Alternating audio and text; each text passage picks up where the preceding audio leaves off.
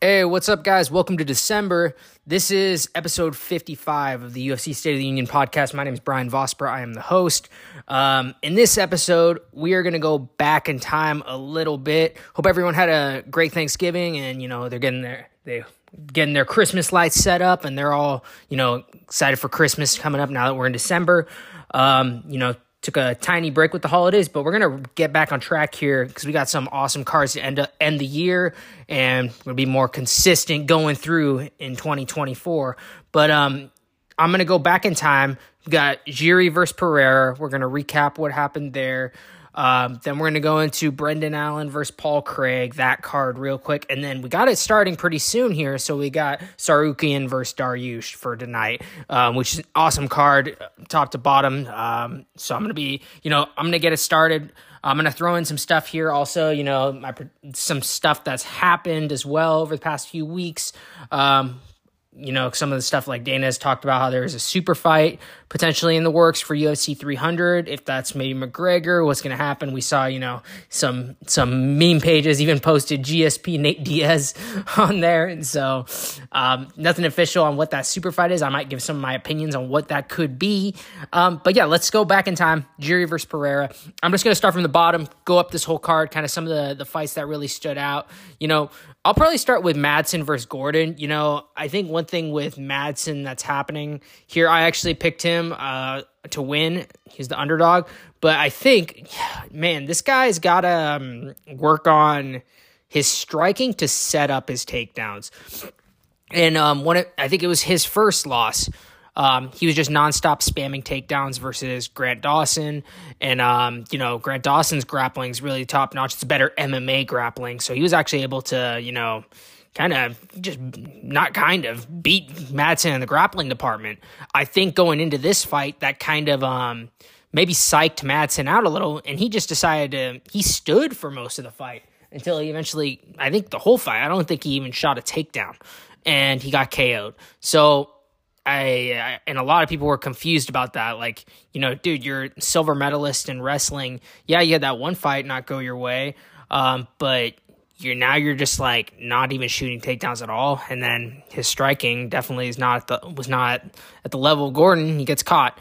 So, I think there's, I don't know, Madsen, I think needs to maybe go back to training with Cejudo or something, or get more balance what he's doing, or maybe he needs to, change things up a little because, the two extremes are not working. He needs to get more balance there. Then you had Borshev versus Sadikov. That fight was awesome. Oh, man. Borshev almost gets KO'd, and then he just rallies back, stays in that fight. So showed his heart, and that fight was, I'm pretty sure that was fight of the night. But that guy is so cool to watch, just working the body and everything. Rebecki versus Roberts. Man, you got to feel for Roberts here. They gave him Rebecki so Roberts takes the fight on short notice, and he's going against this freaking tank. Like, Rebecki doesn't even look like a 155er. He just looks like a freaking Goliath. Like, when this fight got started, and I was like, wait, what in the world? This is at 155? The dude looks freaking massive. Like, I don't know. This guy's a tank. And so, man, it's going to be interesting to see what happens with Rebecki next. Richie versus Godinez. That was a good one. Urseg versus Costa. I think one of the ones that, I really liked a lot. Lopez versus Sabatini, man. Oh, man. Lopez, his stock is flying.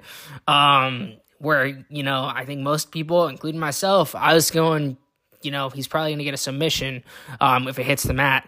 And what happens? His scrambles, and he just lands a freaking bomb shot on Sabatini to set up the KO. So this kid is looking freaking dangerous as heck. This is looking like, similar style. I don't want to say similar style to the Chudabox guys, where they're like very all in your face out the gate.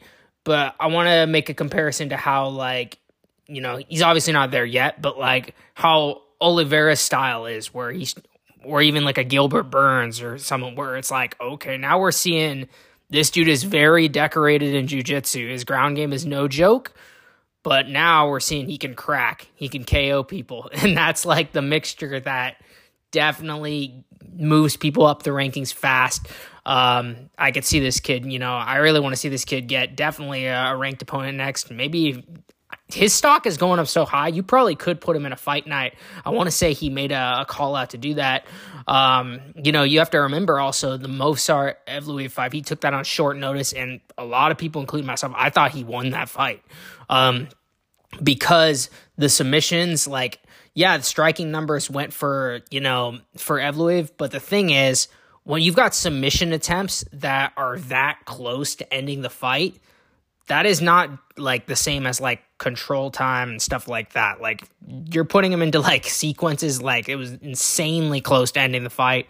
I think that deserves more credit, and I don't feel like the judges gave as much credit as they should have towards those submission attempts in that fight. So I really thought he should have won that. It's kind of like the same thing with maybe almost a really crazy ground and pound sequence where the fight's very close to over. Obviously, damage is going to get the most criteria for good reason. But the thing is, I think in that fight specifically, looking back with how close some of those submission attempts were, I definitely put those over what Evloev was doing, because Lopez was a lot closer to ending the fight on multiple occasions than Evloev was, and I think they gave a little too much credit to maybe the control time over what Lopez was doing. But regardless, I want to see Lopez get a fight night or a high ranked opponent. Frevola versus Santinis. This one was kind of, Santinis, no joke. It's definitely on the radar now. His call out didn't really make sense, where he was calling out for top fives. I want to say he called out Poirier or Gaethje.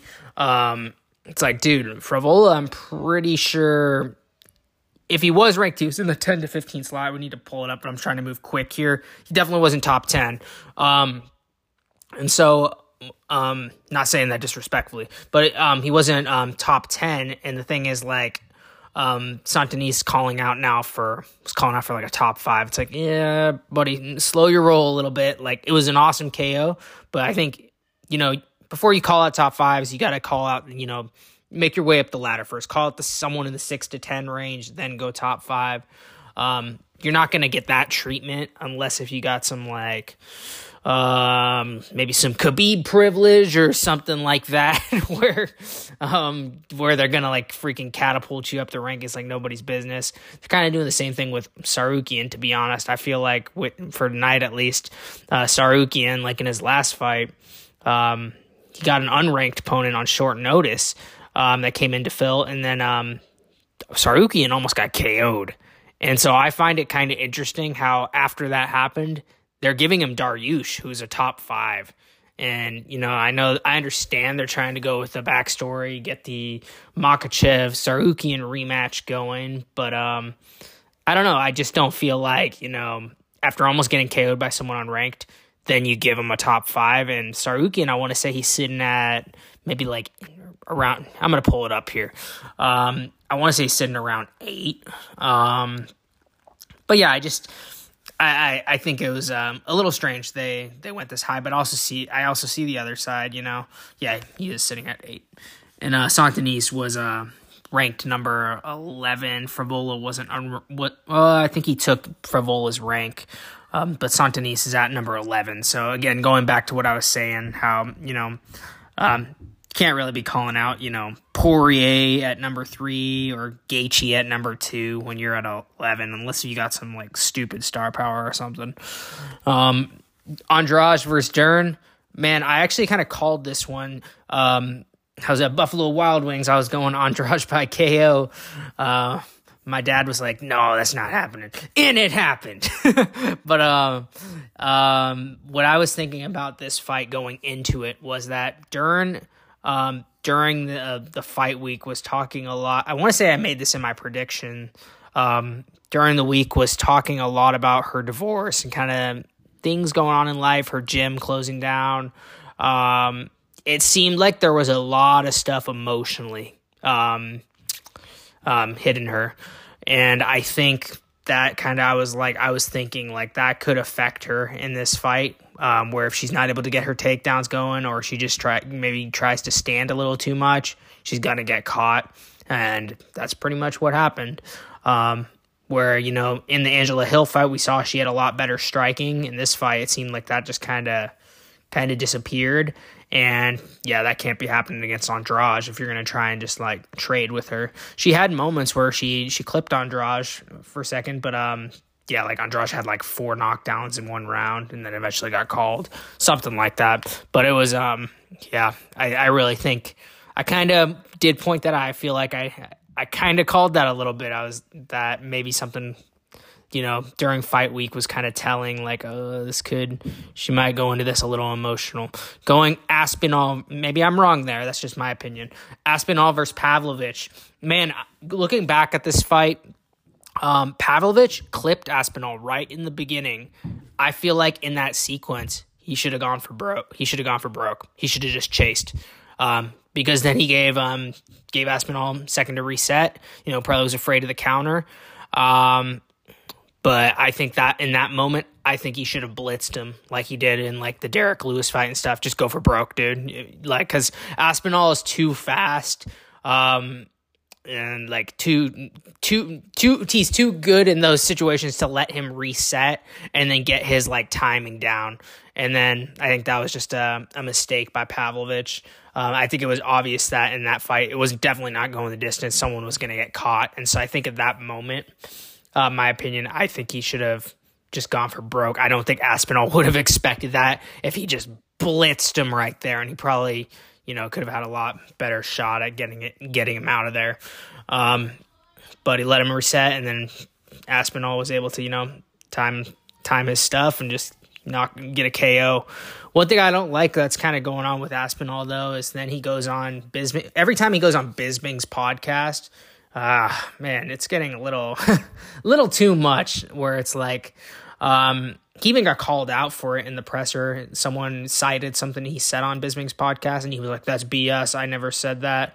And then he goes on Bisping's podcast, you know, basically talking about how, like, you know, how he should fight Stipe next and stuff like this. And it's like, dude, it's kind of obvious that they're going Jones-Stipe, and then both are retiring. That's pretty much what's going to happen. It does not make sense for Stipe to accept a fight with Aspinall. Just because, like, let's be honest here. The UFC wants to book the John Jones fight. It does nothing for Stipe to risk and fight Aspinall. If Stipe does pull off an upset and beats John Jones, that does way more for your career than beating Aspinall. And this is probably the last run for Stipe. I think one thing with a lot of the Aspinall fans too are like even calling for Aspinall was even doing this. I think he was the one that started it, where he's talking about, you know, how John Jones should be stripped. It's like, dude, you've got 8 UFC fights. 8 UFC fights. John Jones has 17 title fight wins with over 20 UFC fights. Dude, he's only been in title fights since 2010. And so, like, there were some people saying it's disrespectful for John to for him to hold up the division and stuff like this. Dude, if anything's disrespectful, it's someone with only 8 UFC fights calling for, like, who most people consider the GOAT of the sport to be stripped, and then you fight Stipe. It's like, dude, slow your roll. You beat Pavlovich, you're gonna get a title shot, or they're gonna just elevate your title to, you know, undisputed title if John and Stipe both retire after that fight. But to be calling for John Jones to be stripped, that's just wild. They're not gonna do that. Like, it's like, dude, 17 title fight wins. Let's be honest here. If Aspinall does become the UFC champ, the undisputed champ, how many people really are betting that he's going to have 17 title fight wins, 10 plus title defenses? I don't think many would probably put money on that. He's probably going to have 10 plus title defenses. And so that's the thing. Like, you got to respect, like, what John Jones has done in the sport. You can't be doing stuff like that, going on Bisping's podcast. And I get it, you know, the two guys from England, it gets hyped up, you know, wanting Aspinall to become the undisputed champion, but to call for John Jones to be stripped, that's a little too far in my opinion. And John's most likely fight, as soon as he's healed up, he's probably going to fight. I wouldn't be surprised if they can, maybe, depending on when he's going to be back with his, because he got torn pec.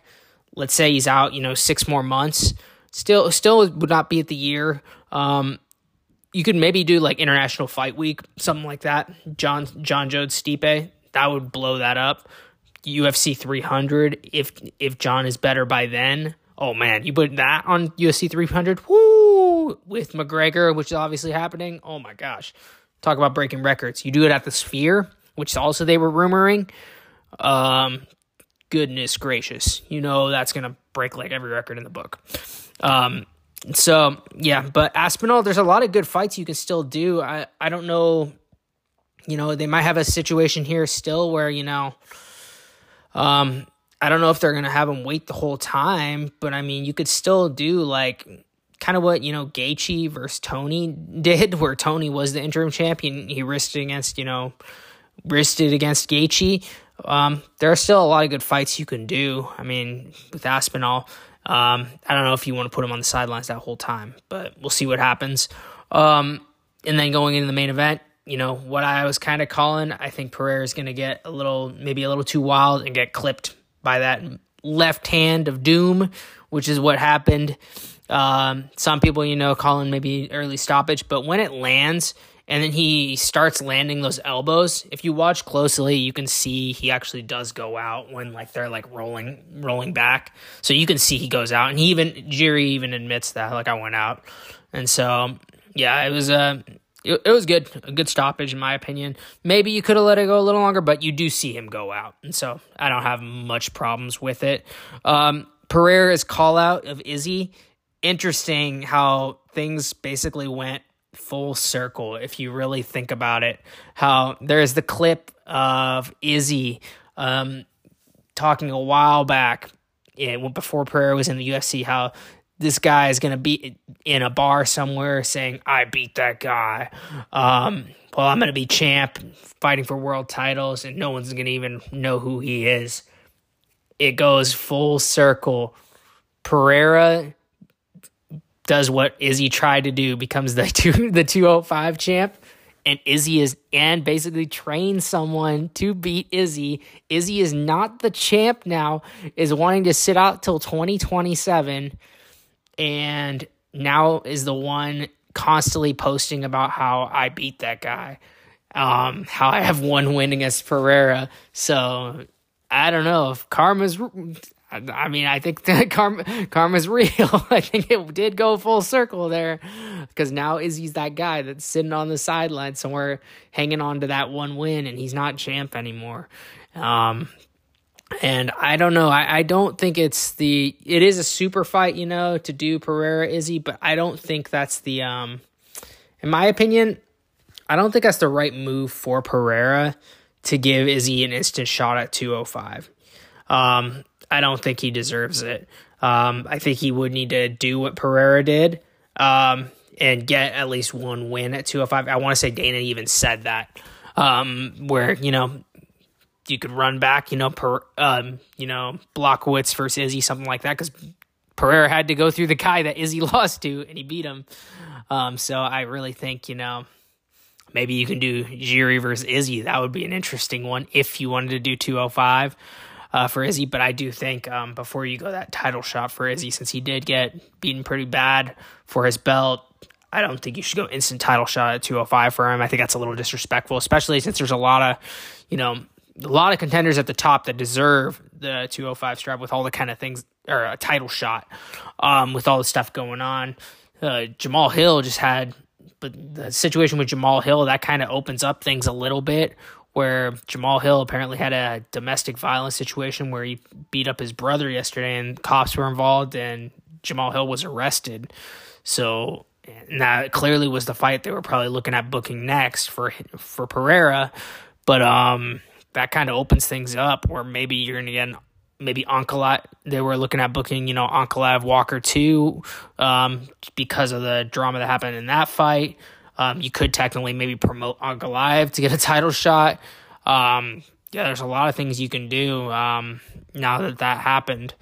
But it's going to be interesting. I just don't think that Izzy deserves that title shot next at 205. He would have to at least get a top 5 win at 205, then he could get it. But, that is probably the biggest money fight you could do for Pereira. So I also see it from the business standpoint, especially if they're looking at, UFC 300, doing a massive card at the Sphere, stuff like that. But Pereira got it done, man. This guy's his UFC resume is already freaking ridiculous, where he's won a belt in 2 weight classes. He's taken out champs left and right.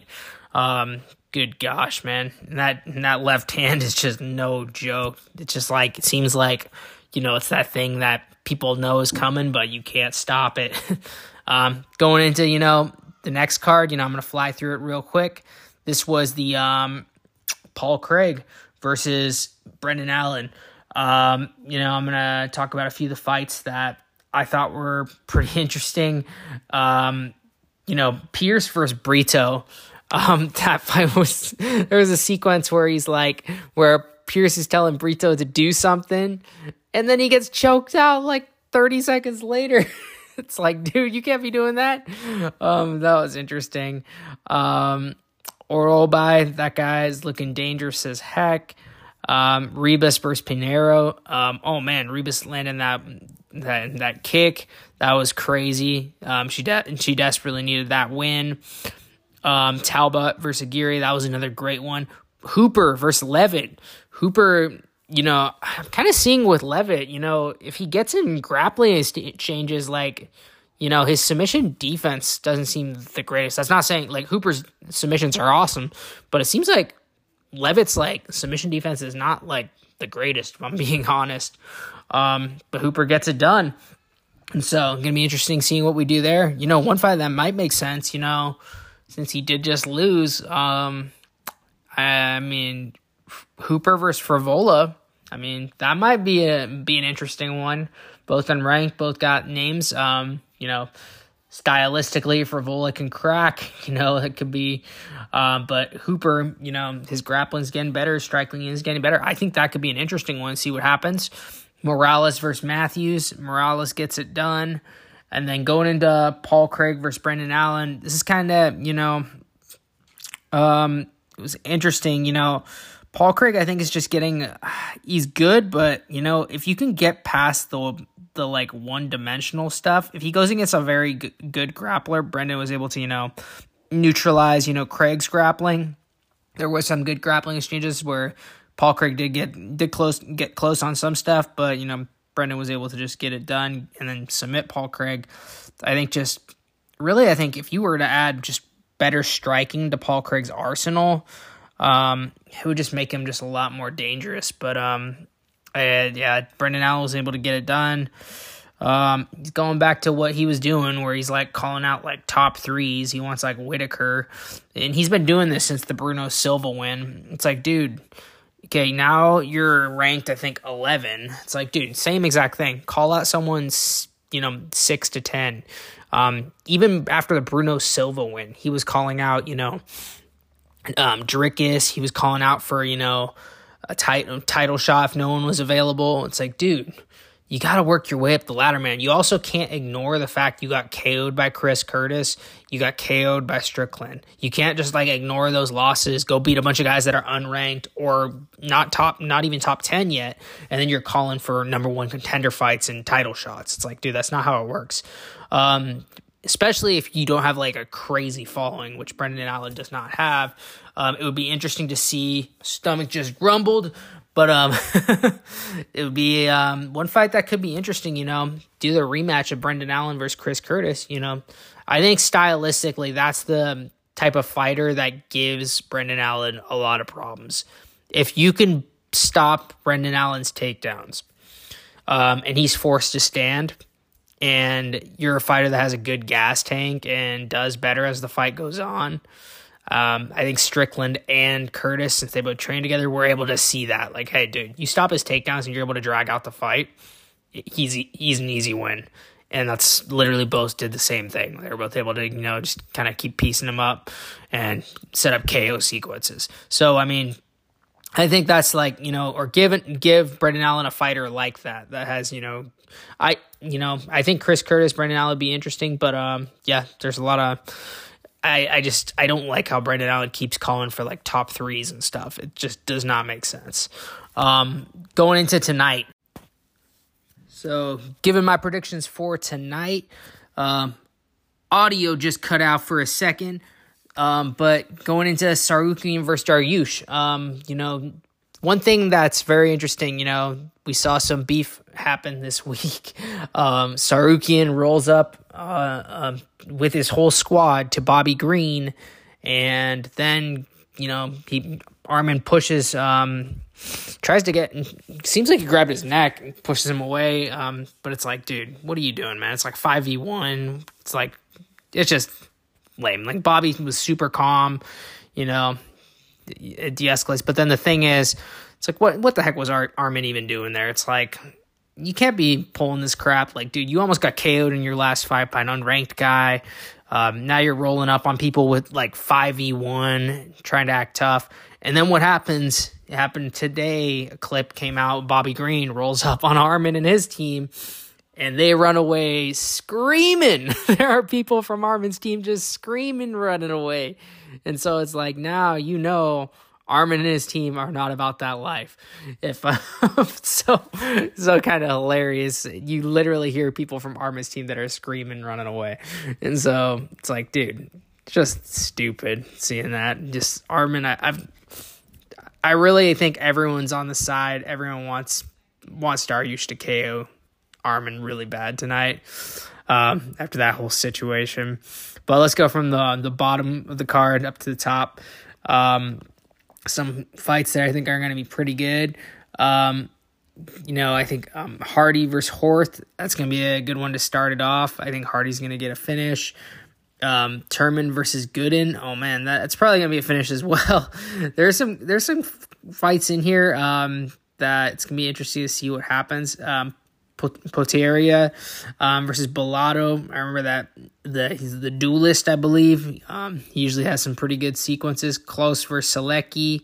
Close was the guy that, for those that remember, there was the comeback clip with Dariush. He almost KOs Dariush, and then Dariush rallies back, catches him, and just gets it going.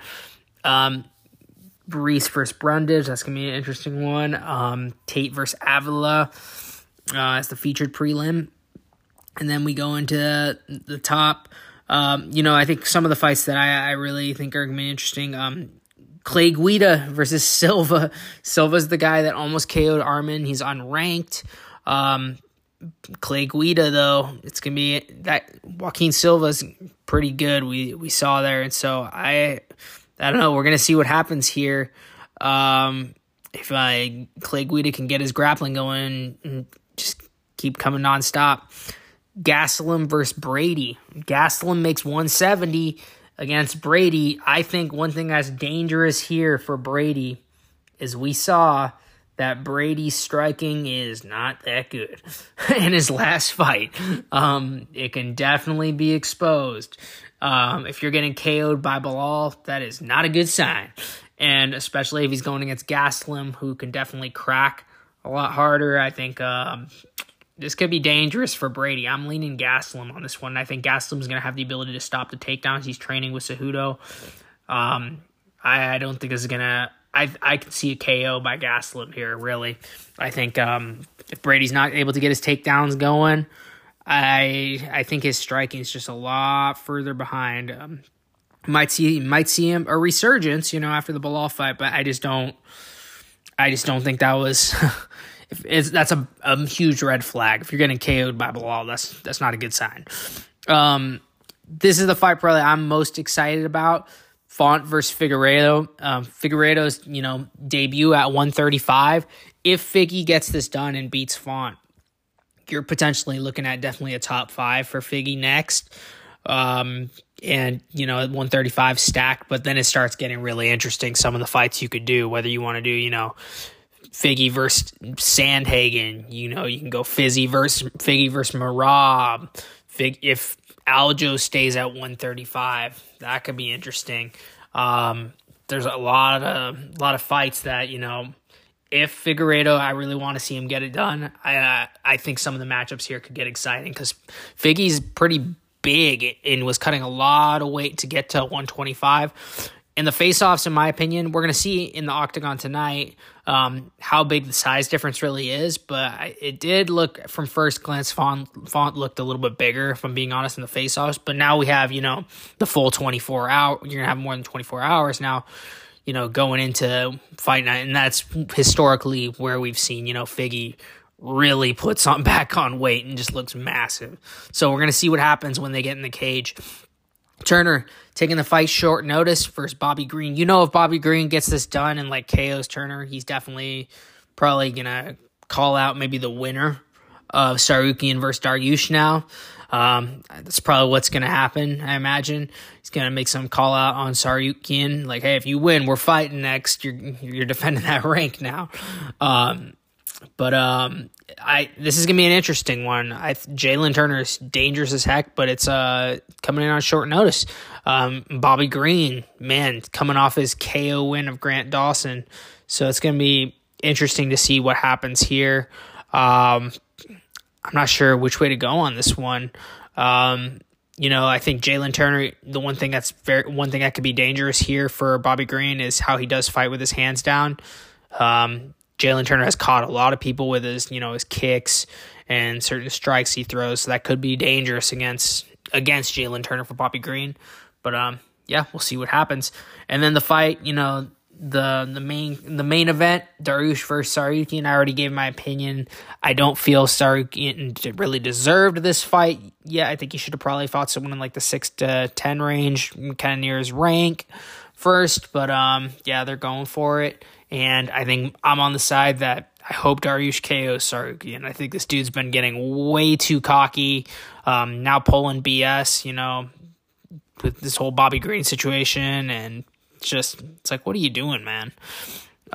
So I hope Dariush gets it done. I really feel the fight Dariush really deserved was the Poirier fight. I feel like that made a hell of a lot of sense right now where, both have lost, both Dariush and Poirier have the losses to Oliveira.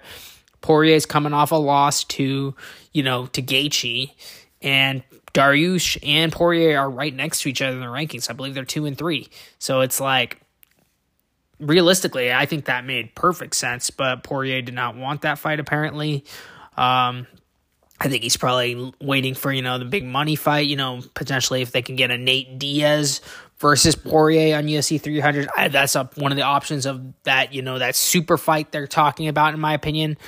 Tonight, I feel in my prediction for this fight, I'm actually going to go with Dariush. I think he's going to KO Tsarukyan. That's a bold pick, but with how Tsarukyan did get clipped in his last fight, I think it can be done. And Dariush is very good at timing those bomb shots against fighters that like using grappling, or he's just very, very creative. So we'll see what happens here. My predictions for maybe what that super fight could be, that Dana was talking about. So that's one option. I really think I'm leaning that it's probably going to involve Nate Diaz. I think that, Nate Diaz has been very obvious about how he does not want to fight for the PFL. Jake keeps wanting that, obviously. I think PFL's business model, I'll talk about this too. PFL Bellator the acquisition got announced since my last episode. Here's my opinion of just the whole situation. I don't think PFL's business model like this is going to be sustainable. I just don't think it's sustainable. Because if you think about it, their pay-per-view buys, even during the event they just had, their first this past event, the first Bellator PFL one, it was even getting kind of attacked on social media a lot about the production and everything. I don't think this business model is going to be sustainable. The buys are not matching up. And then you have to think long term. They're going to have to re-sign all these guys. So if they want to do Deontay Wilder versus Ngannou, Jake Paul, all these Bellator champs, that could potentially enter free agency, they're going to have to really offer them some big deals. Otherwise, they're just going to go to the UFC. And that's where I think that, that's where, why I think that PFL is really begging for cross promotion more than ever right now, because they know long term, it's not going to work out, in my opinion.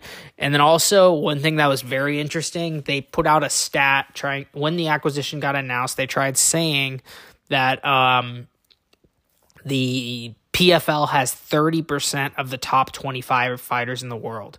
They didn't release a list of who those fighters were, and obviously it was their own rankings. So you have to think about it just like how MMA fighting does, where their rankings always get freaking just called out, because they're just they have Bellator champs and the top, on the top of the list ahead of UFC champs and whatnot. And it's just dude, you can't be that high if you're not fighting the best in the world.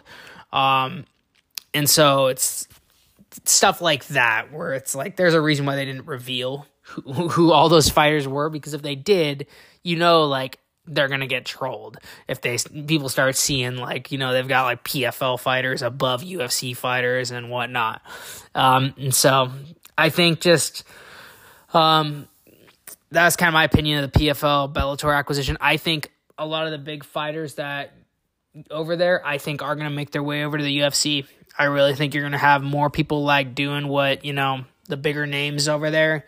I really think you're probably going to eventually have Patchy Mix just come to the UFC. I think the UFC will make him an offer.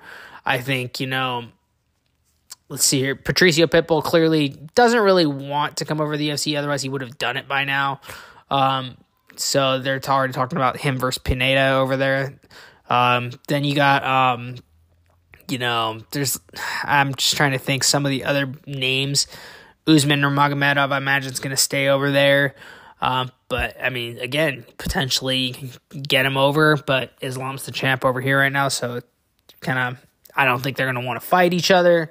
There's just a handful of names that maybe, Usman Nurmagomedov, Patchy Mix, let's see here, some other ones over there that maybe, the UFC might be interested in.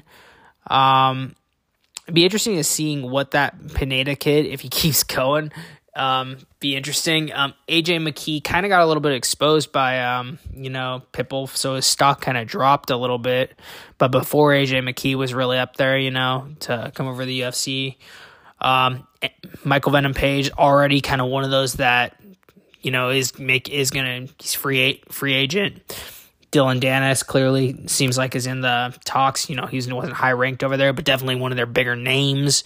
It's probably going to the UFC. So I think, in my opinion, I just don't think this move for PFL is going to be sustainable. I think they're going to kind of end up in the same situation, kind of like one championship is right now, where they're burning through a lot of cash real fast, and I don't think it's going to end well. Other things, I know I went on a little sidetrack there. Other fights I could see being for UFC 300. Obviously, you can go McGregor, Chandler, but I don't think that's the super fight. Another thing, if they went just another different route, they went McGregor versus Nate Diaz 3. They changed it up, but they'd have to, and then so that would be an interesting one. I don't know. UFC 300, other big ones. I'm not sure. I think Nate Diaz Poirier would be probably one of my top guesses, if I'm being honest, though. I think that could be because they tried to book that one in the past. I think that could be a really good one. Another route you could go, it could maybe involve Gaethje, the BMF belt. Gaethje versus, Max Holloway was talking, hey, let's do one for the fans. Max Holloway versus Gaethje.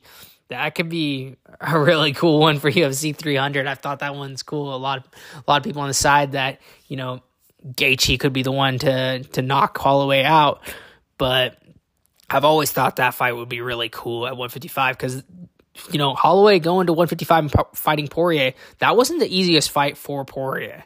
And so Holloway with his volume could give Gaethje some problems, as long as, he doesn't let Gaethje get off those leg kicks and mess his movement up. But Holloway's volume is really good, and that could give Gaethje some problems. So that could be another option. But we'll see what happens. That's kind of my episode for today, guys. Hope everything's going well. Hope we have a great card tonight, and hope you're having a great start to December. Thanks. See ya.